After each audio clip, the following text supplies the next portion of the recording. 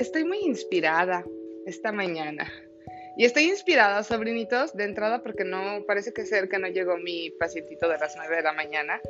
Son situaciones que ya tengo mucho tiempo en la cabeza, así de, me urge grabar, me urge grabar, me urge grabar. Y no le he tenido chance. ¿Cómo están? ¿Cómo están? ¿Cómo están? ¿Cómo están? ¿Qué tal su mañana? Ustedes no lo saben, cuando estén escuchando esto, es sábado, 9:16 de la mañana. Y dije, de una vez, sobrinitos, hemos trabajado y hemos compartido y hemos evolucionado juntos muchos conceptos. Desde que yo tengo el privilegio de trabajar con muchos de ustedes, siempre han escuchado conmigo la temática de impermanencia, la temática de apego.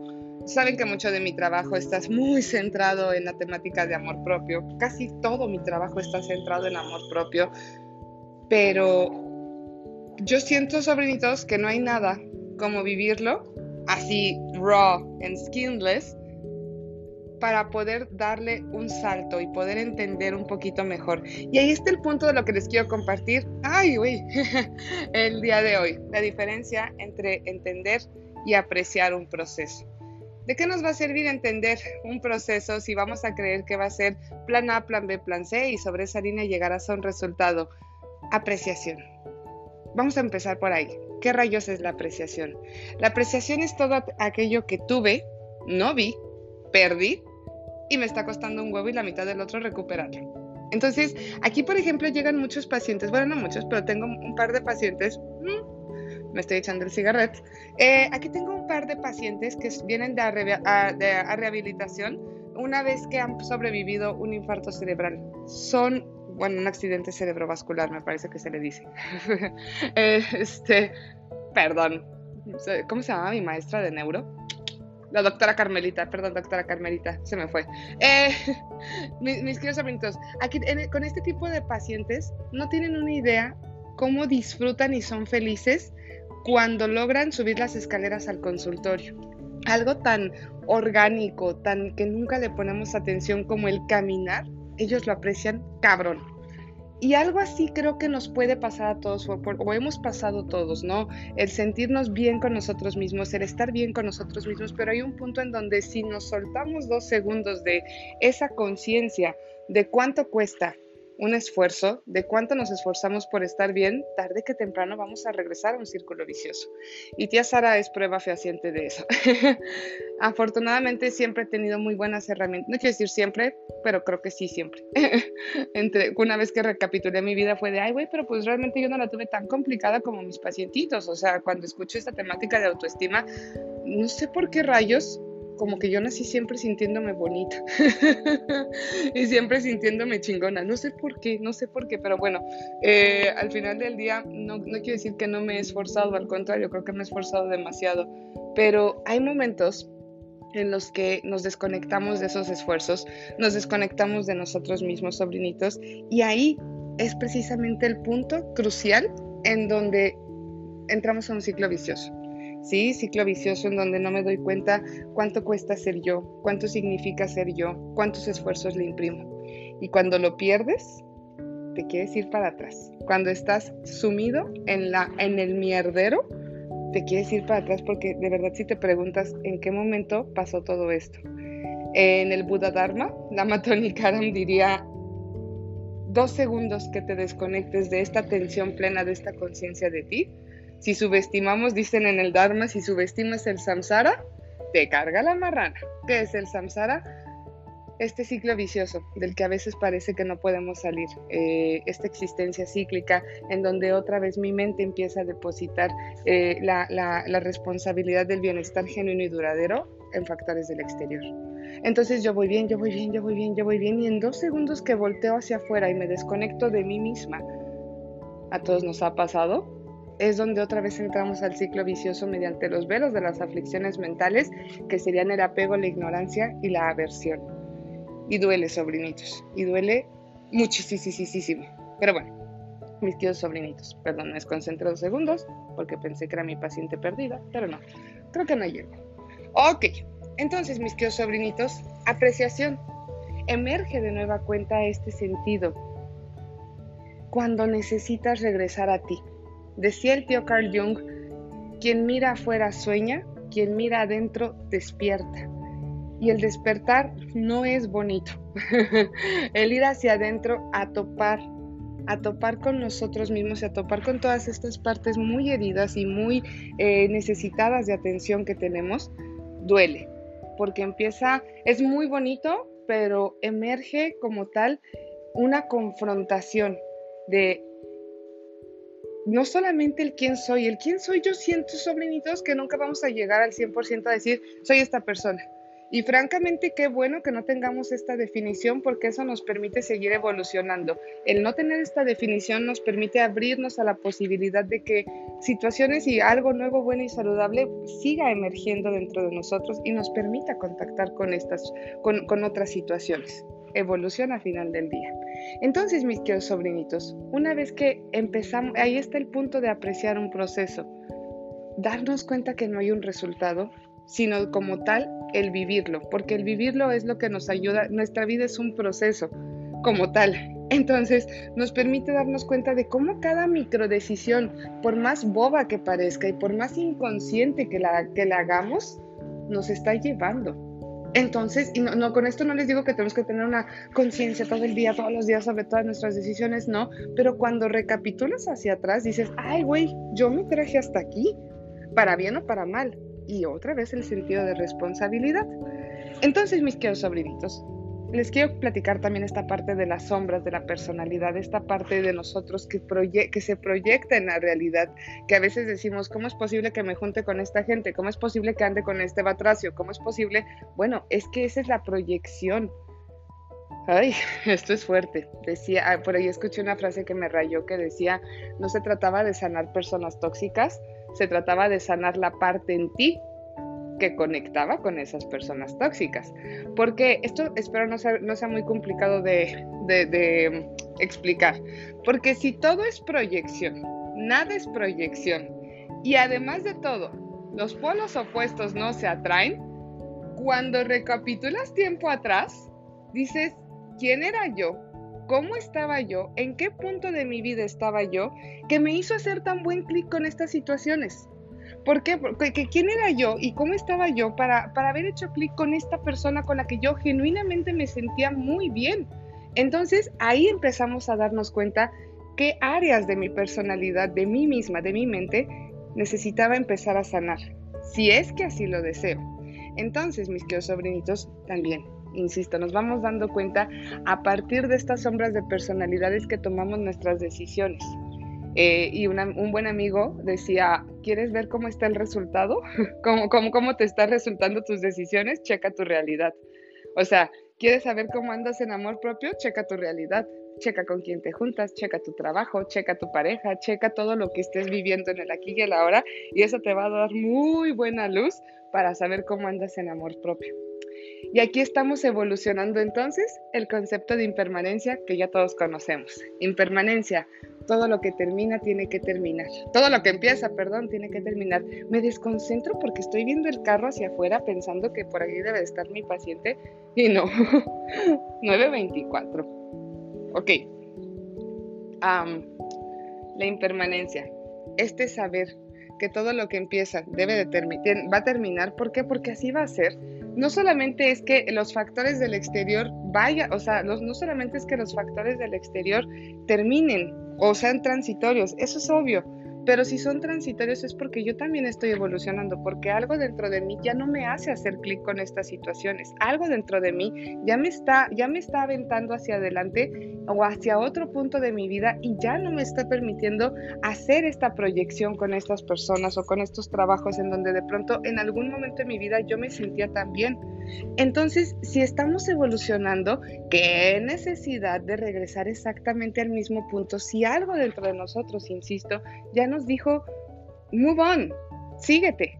Y aquí, insisto, es donde todo el mundo le saca porque piensan en la dinámica de soltar y piensan en el soltar como si fuera así la ilusión más grande del mundo, como si de verdad la persona, el trabajo o aquellos factores se fueran a desaparecer de tu continuo de conciencia. No, ahí andan flotando, felices y contentos, y algún día te los vas a volver a encontrar.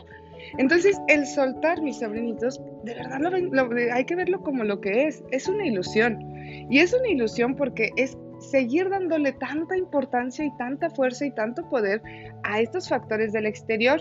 Quien mira afuera sueña, quien mira adentro despierta. Si yo creo que necesito no ir a un lugar porque no me vaya a encontrar el fulano con el que acabé pésimo, el fulano con el que acabé pésimo acaba de ser más importante que yo. Si yo, quien mira adentro despierta, si yo empiezo este proceso de sanación interior, yo me puedo parar en donde yo quiera porque puedo recapitular todo lo que pasó, puedo recapitular la experiencia y darme cuenta cuáles fueron, qué fue lo que me hizo, insisto, seguir adelante. Y ahí está la apreciación, sobrinitos. El día de hoy yo les puedo decir de todo corazón que estoy viviendo momentos padricísimos, que estoy teniendo una vida increíble, que amo a mis amigos, soy fan de todos mis amigos, me junto con puro chingón, ¿pueden creer eso? Obvio. ¿Por qué pueden creer eso? Porque yo también soy muy chingona. Entonces, afinidad de forma y proyección. Nos cuesta mucho por esta temática de, insisto, esta ilusión que promueve Occidente del soltar. Pero no, nunca se va a tratar de soltar. Lo vamos resignificando a lo largo de nuestras vidas para darnos, con el paso del tiempo, para darnos cuenta de, ok, ya no puedo hacer clic con estas situaciones porque no soy esa persona y esas personas con las que yo compartí tampoco ya no lo son. Entonces, ¡ay, qué bonito! Te empiezas a dar cuenta cómo seguiste adelante. Y ayer me decía una paciente, es que no tengo de dónde agarrarme. Y creo que todo el mundo podemos compartir ese sentir de estos momentos de tu vida en donde de verdad dices, no tengo de dónde agarrarme. Pero, mis queridos sobrinitos, cuando te das cuenta de que algo dentro de ti siguió y sigue caminando y sigue con nuevas ideas y nuevos proyectos y te sigues adelante, y dices, pues esto fue de lo que me agarré. Ayer le decía a mi pacientita, ok, no tienes de dónde agarrarte, pero algo dentro de ti te trajo al consultorio y te hizo esperar con lluvia cuando Sara no había llegado puntual. Entonces, esa partecita dentro de ti que te sigue moviendo, esa es a la que hay que escuchar. Quien mira afuera sueña, quien mira adentro despierta. Y una vez más, mis queridos sobrinitos, empezamos a entender que la impermanencia, esta transitoriedad, también habla mucho de nuestra evolución personal y creo que es algo que todos deberíamos de congratularnos, ¿no? Creo que es algo de lo que todo el mundo deberíamos de estar orgullosos y podríamos poner atención porque dices, ¿en qué punto de mi vida estaba yo empezando el año? ¿En qué punto estoy ahorita? Y ese cambio y esa evolución se va dando día con día, no buscándola. ¿Ven por qué es muy diferente entender un proceso a apreciarlo? Porque cuando tienes tus 2 segundos de decir, ay, güey, ¿en dónde estoy parado? Obviamente es, insisto, todo aquello que tuve, no vi, perdí y empecé a recuperar, viene con mayor conciencia y con todavía más amor propio. Mis queridos sobrinitos, estas sombras de nuestra personalidad son crudas. Y les tenemos miedo, yo no entiendo por qué les tenemos miedo si son parte de nosotros, si son estas heridas, y a veces aquí en psicoterapia obviamente hablamos mucho de las heridas de soledad, de rechazo, de abandono, las heridas que se hacen en la infancia, y sí, pero cuando te permites voltear a ver a este niño interior que fue increíble y que es maestrazo y que es creativo y que no tenga miedo, pregúntense una cosa, ¿por qué los niños pequeñitos, obviamente, aprenden rapidísimo inglés y matemáticas? ¿Y por qué? Porque dicen, ay, los niños son como esponjitas. Los niños son como esponjitas porque nadie les ha dicho que las matemáticas son difíciles y nadie les ha dicho que, uy, no la vas a rifar con el inglés. Entonces, están jugando. Y ahí es donde se hicieron las heridas de la infancia, por cierto. Entonces, cuando nos damos cuenta de que quien nos sigue moviendo hacia adelante es nuestro niño interior, obviamente lo superaprecias. ¿Por qué? Porque dices, morrita, estarías orgullosísima de la persona en la que me convertí, en la que te convertiste. Hay una frase muy bella del Pirkei Avot que dice, si no estoy para mí, ¿quién está? Si solo soy para mí, ¿quién soy? Si no es ahora, ¿cuándo? Vamos a desmenuzar esta frase hablando de niño interior. Hay un punto en nuestras vidas en donde de verdad entendemos que el mundo no se adaptó a nosotros, por más que le hicimos de super pedo, llamamos la atención, no toleramos la frustración, y es donde surge esta parte. Si no estoy para mí, ¿quién está? Y es cuando empiezo yo, todos, a desarrollar esta creatividad mental, emocional, racional para generar estas herramientas que son las que nos hacen seguir adelante. Y empiezo a hacer por mí lo que esperaría que el mundo hiciera. Y empiezo a hacer a estar para mí como esperaría que el mundo estuviese. Si no estoy para mí, ¿quién está? Sobrinitos, nadie va a hacer la chamba incómoda. Nadie.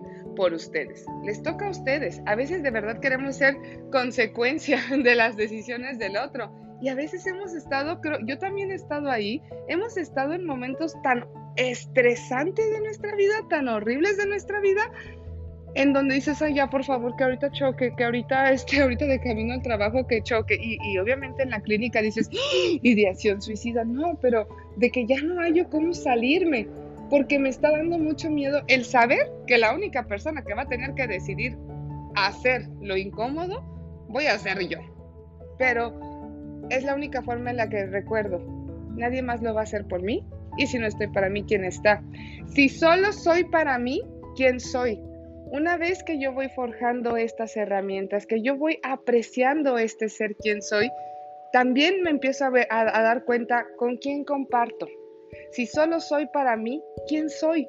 ¿Qué estoy compartiendo? ¿Con qué mundo estoy compartiendo? Y, muy importante, mi paso por tu vida está valiendo la pena. Y no con esto es el obsesionarme con el resultado, no, al contrario. ¡Ah! Sobrinitos, qué cosa tan maravillosa. Empezamos a darnos cuenta que así como nadie me va a hacer la chamba incómoda a mí, yo no le puedo hacer la chamba incómoda a nadie. A nadie, porque también tengo que honrar su proceso. Entonces, sobrinitos, empiezo a entender que de verdad no hay nada que yo pueda hacer. Lo único que puedo hacer es concentrarme en ser quien soy. ¿Por qué? Porque siendo quien soy, también te doy a ti la posibilidad de que tú seas quien eres. Y cuando tú eres quien eres, ahí la psicoterapia Gestalt, permitimos que lo que tenga que ser suceda, nos permitimos compartir. Última parte de esta maravillosa frase del Pirkei Avot. Si no estoy para mí, ¿quién está? Si solo soy para mí, ¿quién soy? Si no es ahora, ¿cuándo? ¿Cuándo? Y no en el plan, insisto, obsesivo de buscar, de cómo tiene que ser, no. Pero cada quien va a decidir, esta prisión que nosotros nos ponemos a nosotros mismos, que solamente nosotros sabemos cómo lo estamos haciendo enorme en nuestra mente. En algún momento, en 2 segundos de insana cordura, vas a decir, hoy es el día. Y te van a empezar a caer los 20. Si no esperes ese momento, solamente camina, decide forjarte, decide apreciarte y vas a darte cuenta de, this is it, hoy es el día. ¿De qué? ¿Cuál es el día? El día en el que empiezas a dejar de ver hacia afuera, soñar y esperar que las cosas sean como deben de ser y te vas adentro a conocerte, a confrontarte, a sanarte, a sanar estas partes en ti y regresas al ser. Si no es ahora, ¿cuándo? Ayer le decía a un amigo que quiero muchísimo que estaba por grabar su primer podcast, después de mucho tiempo estaba por compartir su primer podcast él solito, sin entrevistados, y le decía a este querido amigo, si no lo haces tú, alguien más lo va a hacer. No en el plan de alguien más va a hacer la chamba incómoda, no, sino si no grabas tú solito tu podcast, creo que hasta me inspiró él para hacer esto, fíjense, ahora que lo recuerdo. Bueno, ahora que lo recapitulo, si no es ahora, ¿cuándo? No hay un momento más que el aquí y el ahora. El único momento que tenemos es el aquí y el ahora, y cuando regresamos al aquí y al ahora, dejamos esos velos de aflicciones mentales. Esperando, ¿cuáles son los velos de aflicciones mentales?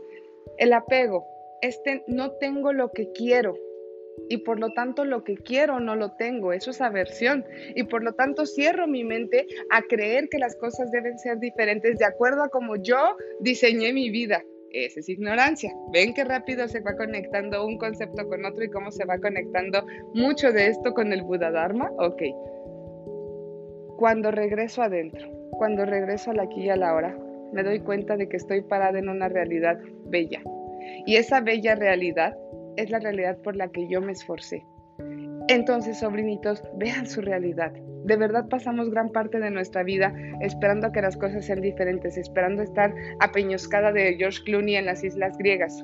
Pero cuando nos damos cuenta de que estoy en mi consultorio en Guillermo Prieto, echando cafecito, platicando con ustedes en esta mañana lluviosa, Dices, qué hermosísimo momento, no podría tener otro mejor, me urge compartirlo con mis sobrinitos ahora. Ahí está, el si no estoy para mí, ¿quién está? Si solo soy para mí, ¿quién soy? Si no es ahora, ¿cuándo? Mis queridos sobrinitos, a lo largo de estos años hemos ido evolucionando y creciendo juntos y hemos visto cómo nuevos conceptos entran a nosotros, pero ahora ya no se trata solamente de entenderlos, se trata de saber apreciar cuánto has caminado por ti desde esta conciencia de amor propio. De amor propio. 20 minutos hablando y luego se preguntan por qué mis podcasts, por qué mis notas de voz son de 5 minutos. Sobrinitos, no sé cómo aterrizar esto sin que suene cursi, así que chingue su madre, va a sonar muy cursi. Los sueños sí se hacen realidad cuando dejas de obsesionarte con ellos. Les voy a platicar velozmente una anécdota que la van a ver en mi Instagram TV ahí en I'm Regularly Happy. En el 2019, ustedes saben que tengo una formación hebraica, judía, y que mucho de mi tiempo lo invierto y mucho de mis finanzas las invierto en estudiar mucho el Talmud, el Midrash. Tuve el privilegio de estar en Tierra Santa y saben que a mí la parte de judaísmo me jala mucho, me hace una mejor persona y que amo con todo mi corazón esta religión y que amo con todo mi corazón a Dios. En el 2019 encuentro Enlace Judío, una plataforma increíble, noticias de Israel, clases, padricísimo, y ahí encuentro, en el 2019 yo veía a esta persona como un rockstar, encuentro a un rockstar, a quien ahora les puedo decir es mi amigo Mark Achar. Pero en el 2019 yo lo encontré y fue de, wow, este men tiene unos conocimientos padricísimos, pero pues obviamente lo ves desde una plataforma y obviamente lo ves como ver a Chumel, lo ves muy inalcanzable, muy sabio, muy fuera de tu continuo de conciencia. Y bueno, empecé a tomar clases con él. En el 2020, durante la pandemia, a través de Enlace empecé a tomar sus lecciones. En el 2020, con pandemia, pues bueno, él empezó a compartirnos los Teilims, los salmos para calmar la ansiedad, pensando de que la pandemia de verdad iban a ser esos 40 días. Entonces, como que yo siento que ha de haber dicho, ay, ya, 40 días de decirles Teilim, pues qué más da, pero ya tiene más de un año compartiéndonos Teilim. Y una decisión te va llevando a la otra. En una decisión a mí se me ocurrió etiquetarlo en Instagram, de que estaba revisando el Teilim con él, y me agregó y empezamos a platicar. Pero ustedes sabrán que la baja vibración que trajo tía Sara durante la última mitad del 2020, me enfoqué en situaciones que no eran nada que ver conmigo, pero era necesario pasar por ese proceso también, que por cierto, mismo proceso que me acercó a grandes amigos, a buenas personas, y se fueron muchas personas que uno no se imaginaba que se iban a ir. ¡Ay, qué bonito! ¡Ay, qué bonito! ¿Por qué? Porque va sanando esas partes, insisto. Pero bueno, gran parte de 2020, pues yo empecé a platicar con Mark, pero desapareció. Así, desapareció. Y pues yo estaba tan enfocada en otras cosas que no es que no me haya dado cuenta, pero pues yo ya no seguí mis estudios de judaísmo durante mucho tiempo, porque pues estaba concentrada en algo que no... estaba concentrada en otras cosas. Bueno, yo no sé por qué rayos, ustedes sabrán que en febrero gran parte de esta estructura se cayó, se tuvo que tirar de cero, pero se cayó, fue proyección mía, se cayó porque yo me caí hasta el fondo, y me rompí hasta el fondo y con todo, o sea, de verdad se dejaron ir con todo para levantarse con todo. Pero bueno, fue muy extraño porque en febrero pasa esto y antes de que acabara febrero, de la nada Mark me volvió a reaccionar una historia y volvimos a platicar y volvimos a compartir. Y ahora que fue mi 9º aniversario, pues ya es de pasar a ser rockstar a ser maestro, y ahora es gran amigo mío. Es una historia que me encanta platicar, o que me está encantando apreciar, porque Mark es el síntoma de todo un síndrome, de cómo vas decidiendo y cómo te vas acercando de nueva cuenta a lo que sí proyectas y a quien sí eres. Entonces, ahorita, sobrinito, cuando recapitula uno su vida, les puedo decir, soy la más feliz. Este vato en algún momento había sido un rockstar y ahora es mi amigo y ahora compartimos y ahora se rifó a echarse un live él en Ciudad de México desde mi cuenta de Instagram. Y ahí es donde dices, genuinamente insisto, no quiero sonar tan cursi, pero sobrinitos, de verdad los sueños sí se cumplen, los milagros sí pasan, pero hay que ser el recipiente que pueda recibir esos milagros y esos sueños. Hay que hacer todos los trabajos incómodos, hay que esforzarse durísimo, porque de nada serviría que ahorita yo tuviese la Torá si yo no supiese hablar hebreo. Traducción. Hay que empezar desde pasito a pasito, pero empezar a forjarte en ese recipiente que sí puede sostener las muchísimas bendiciones, milagros que sí están para ti. Lo que les había platicado, creo que gran parte de mi vida, no tengo mucha conciencia de mi infancia, o bueno, sí, pero no, pero gran parte de mi vida, yo de verdad no me costó mucho quererme, y creo que ese fue el error, que no me esforcé mucho para quererme, porque no me costó, siempre me quise mucho, pero, y desde ahí, así como les pongo esta historia de Mark Achar, que me encanta, algún día les platicaré cómo fue que David Copperfield me trepó a un escenario en Las Vegas y fui parte de su show de magia. Y a mí siempre, ay, bien, se los prometo, siempre me fue muy bien, siempre me ha ido muy bien. Pero como que había una normalización. O sea, casual, yo estaba en un show en Las Vegas, echando coto con mi familia, y el staff de David Copperfield me selecciona a mí y me sube al escenario con David Copperfield, y David Copperfield hizo un truco de magia con su tía Sara. Aunque ustedes no lo crean, eso pasó en el 2007, me parece. X. Pero ese tipo de milagros, de bendiciones, de cosas que dices, ay, ¿esto qué? O sea, ¿no es posible? Sí pasaban, pero yo no las apreciaba. Y actual, con todo este trabajo tan esforzado, tan lleno de esfuerzos, tan incómodo, tan evolutivo, puedo apreciar también el gran milagro de poder llamar amigo a aquel que en algún momento había visto como rockstar. Entonces dices, genuinamente, sobrinitos, afinidad de forma, los opuestos no se atraen. Y una vez que yo sano estas partes en mí, empiezo a proyectar otra realidad, siendo quien soy.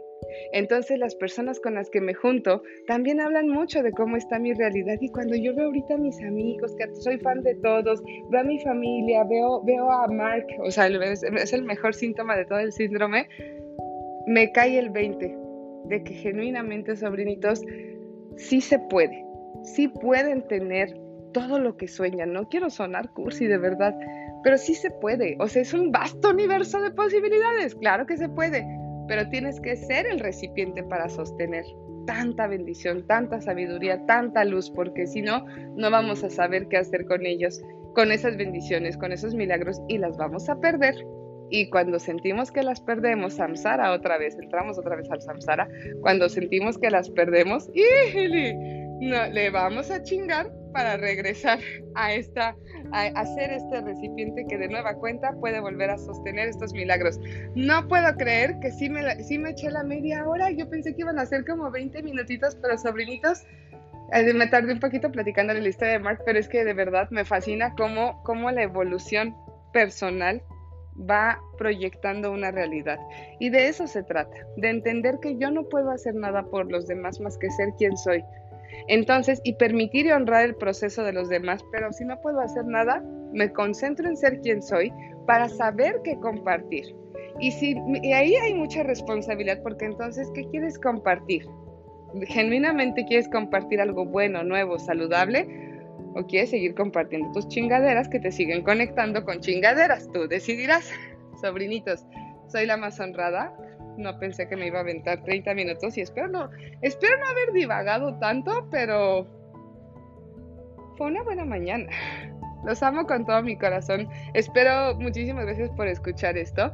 Espero de todo corazón que sigamos en esta conciencia de apreciación, y desde seguir en esta conciencia de apreciación, genuinamente deseo que todo lo que son sea compartido con su mundo, nuestro mundo, el mundo necesita mucha luz, así que de todo corazón deseo que no se guarden esa luz para ustedes, compártanla, en sus stories, con su mundo, en sus podcasts. Compartan, necesitamos toda esta luz. Ay, tía Saranda de un hippie bestialísimo, 9:46 de la mañana, en cualquier momento llegará mi paciente a las 10, así que por el día de hoy, muchísimas gracias, de todo corazón, gracias por escucharme. Espero no haberme enredado. Yo extrañaba mucho dejar capitulitos largos, tendidos. Los amo con todo mi ser. Sigamos avanzando.